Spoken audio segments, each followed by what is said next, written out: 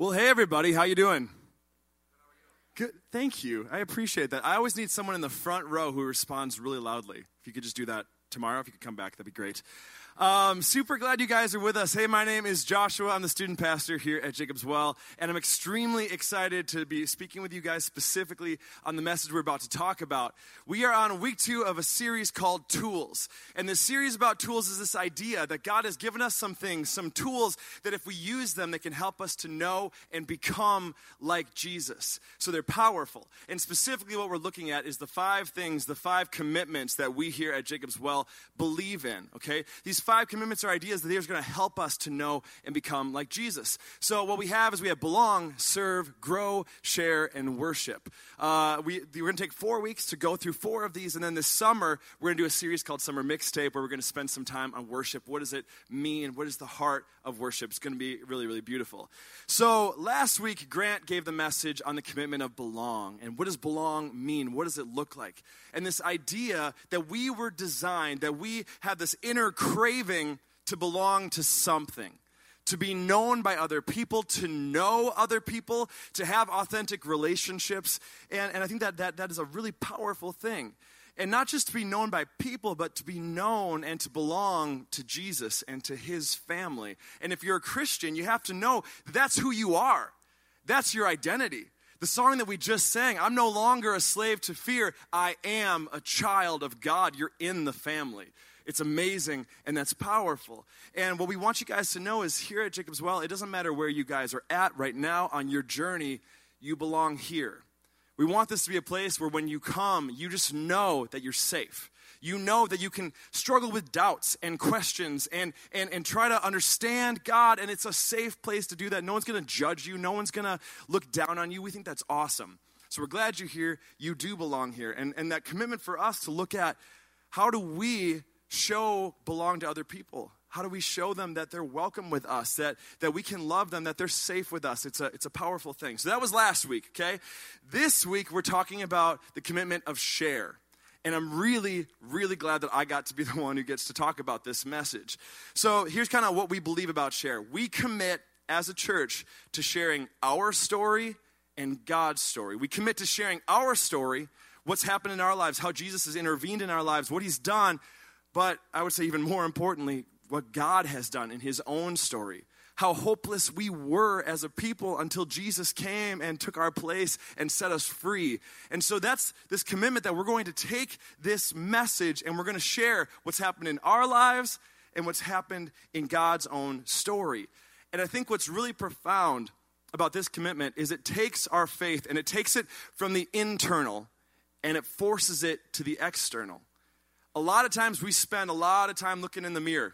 We do, right? We look in the mirror, we look at ourselves, we ask these questions about where am I at with God, and I have these own struggles, and this is what's going on with my family, this is what's going on at work, and we spend so much time looking at ourselves when God is constantly calling us to turn our eyes, to turn our attention and our affections off of ourselves and to look at the people around us.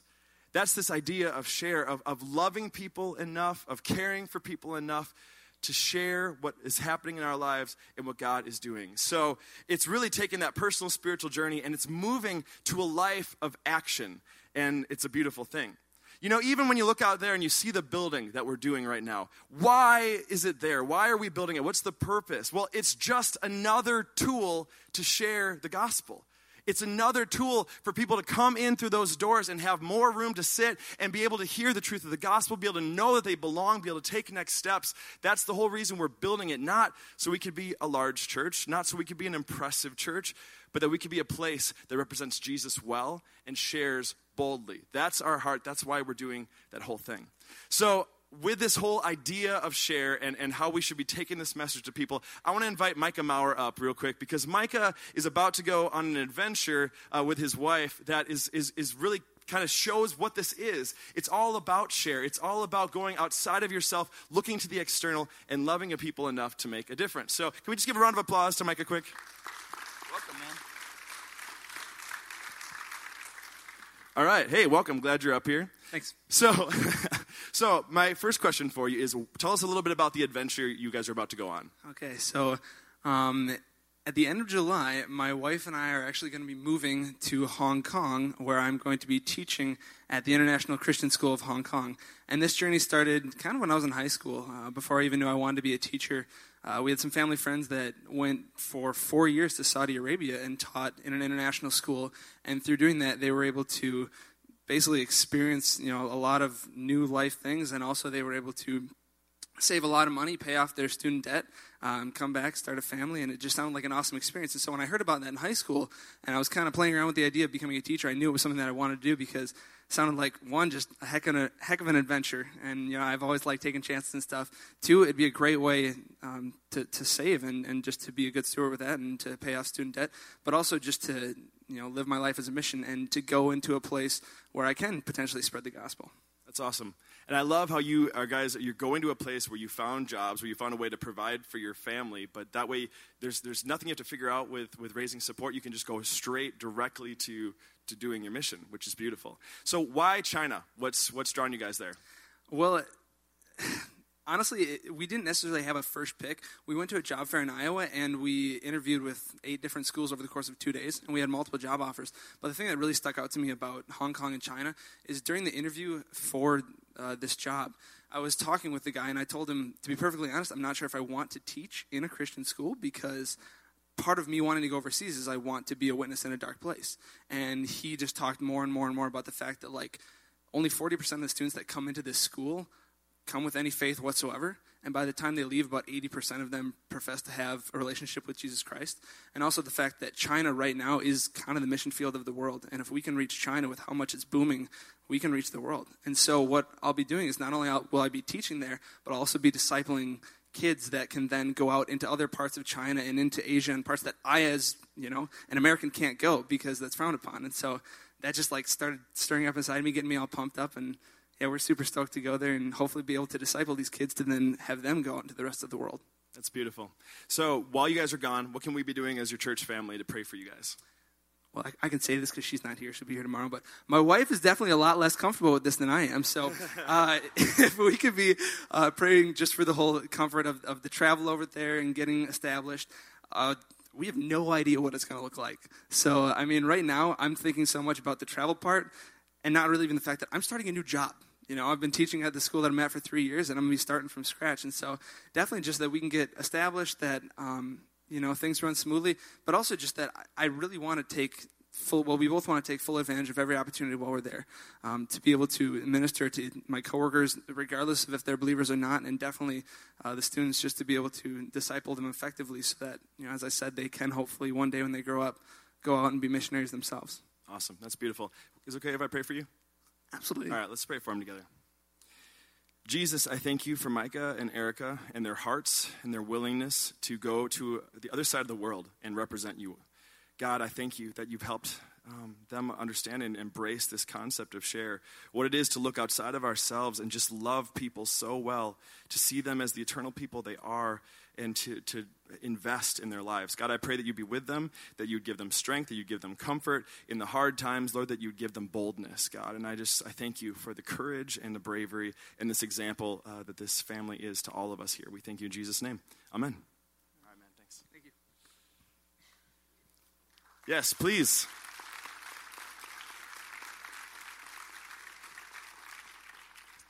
That's what we're talking about. This whole concept of share. There's a whole world of people out there who need Jesus. Will you guys please pray with me? I want to get all of our hearts centered on this topic about what we're about to talk about. Jesus, Lord, I pray that you would take over in this room right now. Holy Spirit, I know that you're here with us, and I pray that you would do your work, that you would convict us in the deepest part of our heart, that you would encourage us, that you would embolden us, that you would help us to be people who really mean what that song said, that we're no longer slaves to fear. We're children of God, and that should give us a boldness, that should give us a courage, that should give us a faith to trust you and to go into hard places. God, I pray that you would move in amazing ways this weekend. In Jesus' name, amen. Okay, so when I think about this topic of share, my mind always goes to this idea of what is God's calling? Like, have you ever asked that? What's God's will for my life? This is something that we can kind of stress about. Well, which job does he want me to do? Which house does he want me to buy? Who am I supposed to marry? All these kind of hard choices. What is God's will? What is God's call? And I don't know the specifics for your life, but I do know this. Every single Christian in this room has a calling. Every single disciple of the King has a calling, and it comes to us in Matthew 28 in the Great Commission. Let's check this out. And Jesus came and said to them, all authority in heaven and on earth has been given to me. Go therefore and make disciples of all nations, baptizing them in the name of the Father and of the Son and of the Holy Spirit, teaching them to observe all that I have commanded you. And behold, I am with you always to the end of the age. I love this message that Jesus gave him, because you got to understand what just happened. Jesus had already come down. He'd already done 3 years of his ministry, right? Teaching them day in and day out. And then the most amazing thing, he chose to suffer and die and take our place on the cross. And so he did that. He went through the sacrifice. But 3 days later, he rose again. And you have to imagine the disciples looked at Jesus and thought, this is the most incredible thing. Like, how powerful is our God if he can do this? They're in amazement. But then right before Jesus leaves them, before he ascends into heaven, he gives them one final message. And I love the way it starts. He says, all authority in heaven and on earth has been given to me. Literally, God has given him authority and power and dominion and rule. But check this. What he's about to say to his disciples is the same thing that he's saying to you if you are a believer. He's about to take the authority that has been given to him and then commission his people to be the message bearers. Commission his people to take this message and to go out and share it with people and share his love. God doesn't need to use us to do anything. He's all powerful. He can do whatever he wants, but he chooses to commission his people to give us this amazing privilege and responsibility. So he tells them this. He says, go therefore and make disciples of all nations. This idea that when we look around at work, at school, in our families, wherever it is, and we see people who don't know Jesus, there should be this part in us that desires for them to know the hope and the freedom that you and I know. There should be this part in us that can't imagine keeping that thing to ourselves, keeping it secret. That wouldn't make any sense. And so this concept of evangelism, this word, it basically means finding someone who doesn't know Jesus and sharing the truth of God with them. And then once they believe, then this process of discipleship, this idea that you would walk with them, that you would hook them up with a local church, that you would get them to small groups, help them to make next steps, and help them to get closer and closer to know Jesus. This is God's call for your life and for my life. If you ever want to know, Jesus, what do you want from me? I want you to go out and make disciples. This is what he wants. And that's what makes this concept of share not a simple thing, not a small thing, not something that we can ignore or push to the side. It should be a central thing, one of the most important things. And I hope that you guys will understand this concept that we truly are meant to be missionaries. We are called to be missionaries in our communities, to our coworkers, to our families, to the people in this Chippewa Valley where you call home. Because I don't know, maybe you guys are like me, and I've done this a lot. You get this concept of, oh, Jesus, someday maybe I'll go on a missions trip, right? I'll go on a missions trip, I'll go to Africa, I'll go to South America, and when I'm there, I'll be like a totally different person. I'll be on fire for Jesus. I'm going to be so excited to share for Jesus in that context. Lord, send me to that place. And I'm not knocking that. Those are beautiful things. We have to send people to other countries. We need that. But here's the thing. We all have been called to be missionaries. And for the majority of us, our missions field is right outside those doors. So the calling I have for all of us today is, are we ready? Are we ready to stand up for Jesus, to represent him well, and to be bold enough in our faith that we don't keep this thing separate and secret to ourselves? And I think the only way that we can do that is, I think we need a fuel.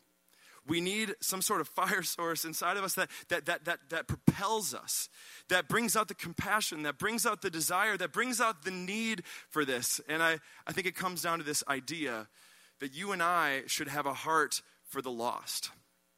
that we need to have a heart for the lost, because we're talking about massive stakes here. Massive stakes. Like, this isn't like sharing your lunchbox with your friends at school. This isn't like you're having a barbecue and you invite the neighborhood over. That's lovely that you're sharing. But what we're talking about is sharing the thing that is so important, because the stakes are huge. We're talking about eternal people. And if you're wondering, like, why is he being so loud up there? I'm being so loud because I'm the guy with the microphone, and I need to hear this as much as any of you. Because I can be a coward. I can be a straight up coward, because it's one of the easiest places for me to share the gospel is when I'm standing on this stage and I wait for people to walk through those doors and then I get to share. But for me to go out and be bold and put myself into a situation where maybe someone won't like me, fear it's so strong. So together, we need to have a heart for these people because they're eternal. And this is where I think, hopefully, this will make so much sense. I believe that on my own, without Jesus, I'm hopeless. That's what I believe. I'm a sinful man. I've done horrible things, and on my own, there's no way I could get to heaven. There's no way I could weasel my way in there. There's no way. On my own, I don't have any hope. But what I believe is that 2,000 years ago, my king came down and he died on that cross. And in so doing, he paid for every sin that I've ever committed, and there's a lot of them, and every sin that you've ever committed. And when I put my faith and my trust in him, I fully believe that I have been washed clean by the blood of the Lamb. I have been made new by the King of Kings. I'm adopted. I'm a son of the Most High God. And that means I have a new destiny. When this life is done, when this life is over, I know where I'm going. I'm going to spend eternity with my King. This world is not my home. And I'm so excited to be there with him, to see him for the first time in that place that my soul longs for, that it craves. But if that's my destiny, if that's my future and my hope, that also means that if someone doesn't know Jesus, they don't have that hope. Because on my own, I can't get there. The only reason I'm going to heaven is because of Jesus. So if people don't know him, we have to understand that they're still eternal. You either spend eternity in heaven with the King of Kings, or you spend eternity separated from him. Heaven and hell are real things. And the reason I think we need a reminder of this is if, like me, you've ever gone through a stage where you just don't care. It doesn't stir you up anymore. It doesn't bother you anymore. It doesn't hurt anymore.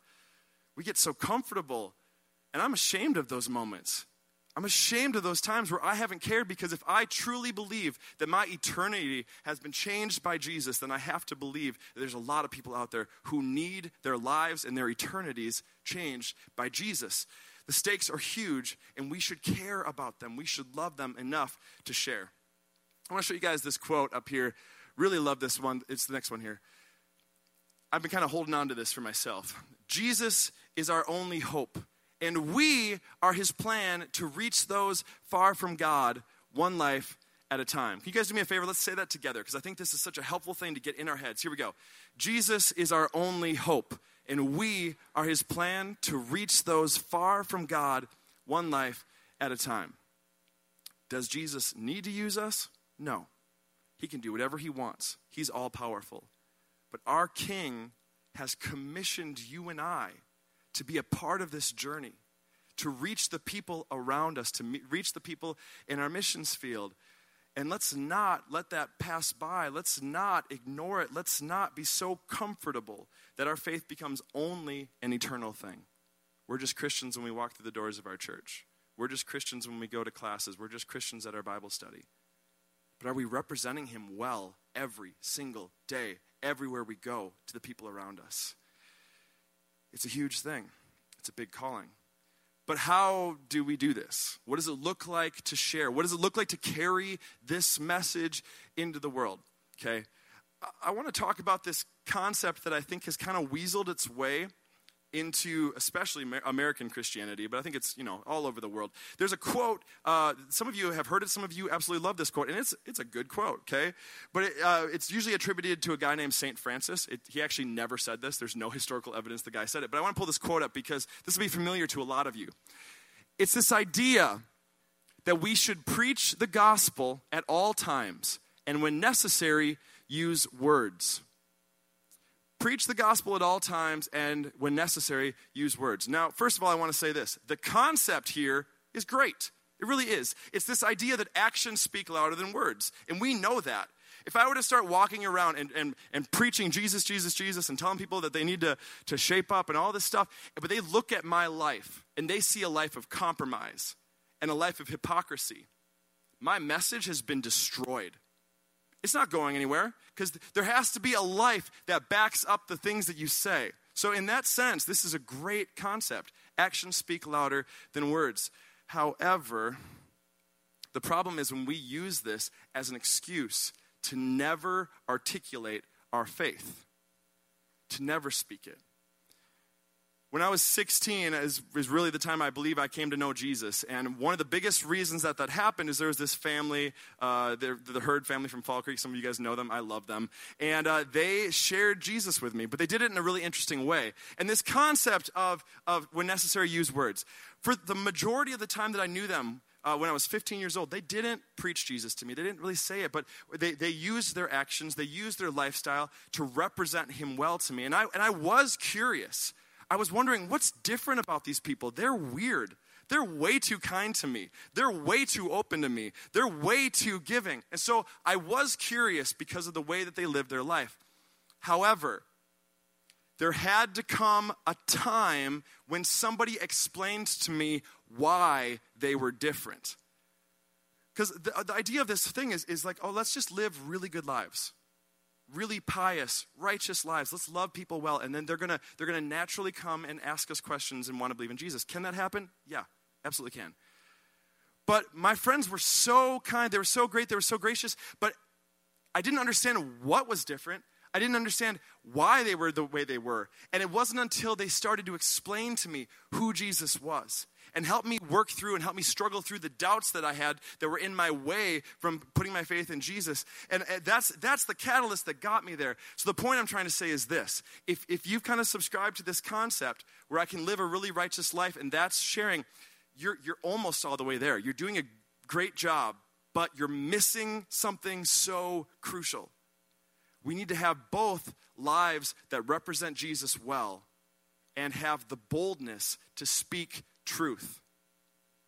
Because love on its own is a great thing. But when you put love and truth together, I think that's how Jesus works. That's how he moves. So we need to be able to speak. We need to be bold. We need to be able to use truth and speak it and let that be balanced with the lives that we live. It's really important. And I think a verse that really sent this home for me was in Romans 10:13 through 15. It says this, "For everyone who calls on the name of the Lord will be saved. How then will they call on him in whom they have not believed? And how are they to believe in him of whom they have never heard? And how are they to hear without someone preaching? And then how are they to preach unless they are sent? As it is written, how beautiful are the feet of those who preach the good news." We have a mission to carry this message into the world. It's our calling. And I'm praying that this will come through to you, and I'm praying that it'll come through to my own heart. Are we ready to be bold enough, to be strong enough to stand up for the King who spent everything, who gave everything up to buy you back? How can we not help but overflow out of love and to reach other people? So, how can we make this practical? What are some ways that you can do this, okay? The one way we're about to talk about is this concept called relational evangelism. This is just one way. There are so many ways to share your faith. This is a way that I found to be really effective in my own life, and a few steps that I think are going to help you be able to practice this, okay? So, step one, build a real, authentic relationship with someone. It kind of goes off of this idea that trust takes time, right? And so as we kind of walk up to people and we just randomly try to tell them things, in my experience, if someone believes that you care about them, if someone believes that you're there for them, and you like them not just because they're a project that you're trying to turn into a convert, but because you actually love them, okay, that builds a level of trust, a foundation that can be built upon. It's amazing. When someone believes that you care about them, okay, this is the thing. they're going to listen to you. Okay, it doesn't mean they're going to believe it, but they're going to at least hear you out because they're like, okay, hey, he loves me. She loves me. Because they care, they're going to at least hear you out. It's a profound thing. So build a real, authentic relationship. Step 2 is to pray for an organic opportunity. Pray for an organic opportunity. This is asking God. This could happen in multiple ways. In the form of a question. This could be a deep conversation that you're having with somebody about life. This could be a prompting from the Holy Spirit that works something out in that relationship. But the idea is be praying that God is going to set you up with an opportunity to speak the truth. To not just live it well, but to speak the truth. And that's so important. And then step 3 is when the opportunity comes, be bold in love. Love them enough that you cannot keep it to yourself. Now, how long do you need to know someone before you can share your faith with them? All right. This could look a whole different ways. Some of you guys have friends right now and family members that you've known for years, and you're great friends. And the relationship's already there. And so you can do this right now. Maybe it's a relationship you've had for years, but this could be someone that you've known for a week. Depending on how fast you are at building relationships and setting trust, maybe you've only known the person for minutes. The idea is that you've conveyed this truth, hey, I care about you for you. And it's a profound starting point. So one way we're going to be doing this with our students, like I said, I'm a student pastor here, and something we're going to be doing with our youth group this next year is this concept that we're teaching them. It's called One Life, okay? And the idea of One Life is this, that every single Christian should have a one life. A one life is a person who doesn't know Jesus, okay? And this is someone that they are actively praying for. They're actively looking for opportunities to share their faith with, okay? And this is the idea is that every single one of us, we should have at least one person. And so we're setting up opportunities for our students to invite their kids for specific nights where we're going to be doing gospel presentations and really trying to build in this concept that share, evangelism, making disciples, this is who we are. This is in our DNA. And it's so important. And something we're trying to make sure that they understand, and I hope that all of us understands, is that this person is not a project. Not a project. This is relational evangelism in action. It's one life at a time. So the concept is simple, because usually what we do is when we think about evangelism, we go too big. We think, I got to save the world. I got to save everybody. I got to save everybody in the Chippewa Valley. And the thought is so big and so scary that we freeze and we do nothing. And so the idea is just make it practical, make it easy. One person. And if that person, once you've been praying for them, once you've been speaking truth in their life, they come to know Jesus, beautiful. Find another person and another person. One life at a time. Now, there's a whole bunch of ways you can share your faith. You know, there's tools out there like the Bridge Diagram and the Romans Road and 4 Spiritual Laws. Those are all kind of things online that you guys could look up if you're interested about them. But I think one of the best ways to share your faith is just to share your own story. And there's a huge power in your story, in your testimony. So out at the Connections Center, when you guys head out today, we've got a little cheat sheet that's going to help you guys kind of formulate your 2 to 5 minute testimony. And this is what a testimony is. It's your story. It's what Jesus has done in you. And the way that I always kind of break this up to try to make it make sense is I think of it in 3 parts. Okay? If I'm going to share my testimony with someone, the first part is my life before Jesus. Okay? This was before he intervened. Whatever that looked like, whatever kind of brokenness was there, this was me before Jesus. The second part is how he came into the picture. What Jesus did, how he changed you. And then the last part is what has happened since. What's happened since? So it's before Jesus, Jesus, after Jesus. And the idea here is that each of us should be ready at a moment's notice, if a conversation happens, if the Holy Spirit kind of pings your heart and you're like, hey, you should talk to that person. And you're like, okay, I will. You know, we should be ready to share what Jesus has done in our lives because that's compelling, it's powerful, and relationship is a massive way that God uses us to share our faith with people. So I kind of want to wrap this up here with kind of some last thoughts, some last final thoughts here, okay? This one's really big because as we're talking about this, some of you might be listening right now, and I do hope that there's a part of your heart that's aching a little bit. I hope so. I hope there's a part of you that hurts a little bit that's like, I've been lazy, because that's how I feel about this. I've been comfortable. I haven't cared enough. I haven't reached out enough. I haven't, whatever the list is. And we can start to kind of bury ourselves under this weight of guilt and this weight of like, I'm terrible. How could I have ever done this? Or we can put way too much responsibility on ourselves to save other people. And so please listen, I think this is so important. You can't save anyone. I can't save anyone. Pastor Paul cannot save anyone. That's not our job. That's Jesus' job. Our job is to be faithful with the message. Our job is to be bold enough to share it. But what happens next and how, whether they accept it or whether they don't, that's not on you. That's not your responsibility. You could give the world's most impressive gospel presentation that's ever been given, and it could have all the bells and whistles. That doesn't mean that that person is going to say yes to Jesus. Because the Bible tells us the only time that happens is when the Holy Spirit basically flips a switch in their heart. I'd heard the gospel for years before the first time it really made sense to me. So don't put that kind of weight on you. You are not responsible for someone's eternity, but you are responsible to be bold enough to share, and be bold enough to share what Jesus has done in your life. So don't put that kind of pressure on yourself. You can't save anyone. And finally, answer the call. This is God's will and God's desire for you and for me. Let's answer it. In Isaiah 6:8, it says this, "And I heard the voice of the Lord saying, 'Whom shall I send, and who will go for us?' Then I said, 'Here am I, send me.'" Let's be those kind of people. Here am I, Lord, send me. So next steps.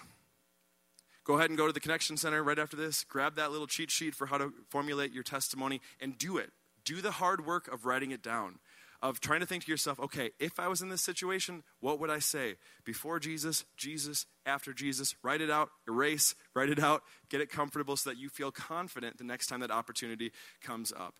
And then make it practical. Make it practical. Who is one person that you could invest in?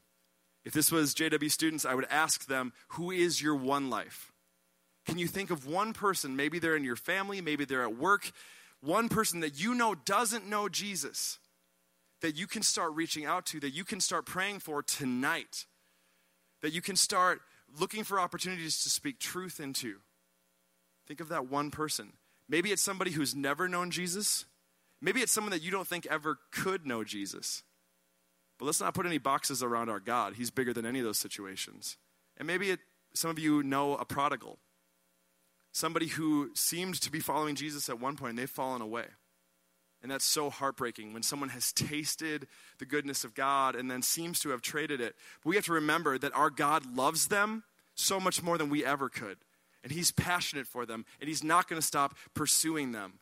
And so who is that one person that you could invest in, that you can pray for, that you can be building into? Let's pray. Jesus, I thank you so much for this message. Lord, I thank you that you're here in this room right now. And God, that this is your conviction that you're putting on us, Lord. I pray for clarity for all of us, Lord, that we would understand how you feel about this subject. That we would understand how passionately you love people.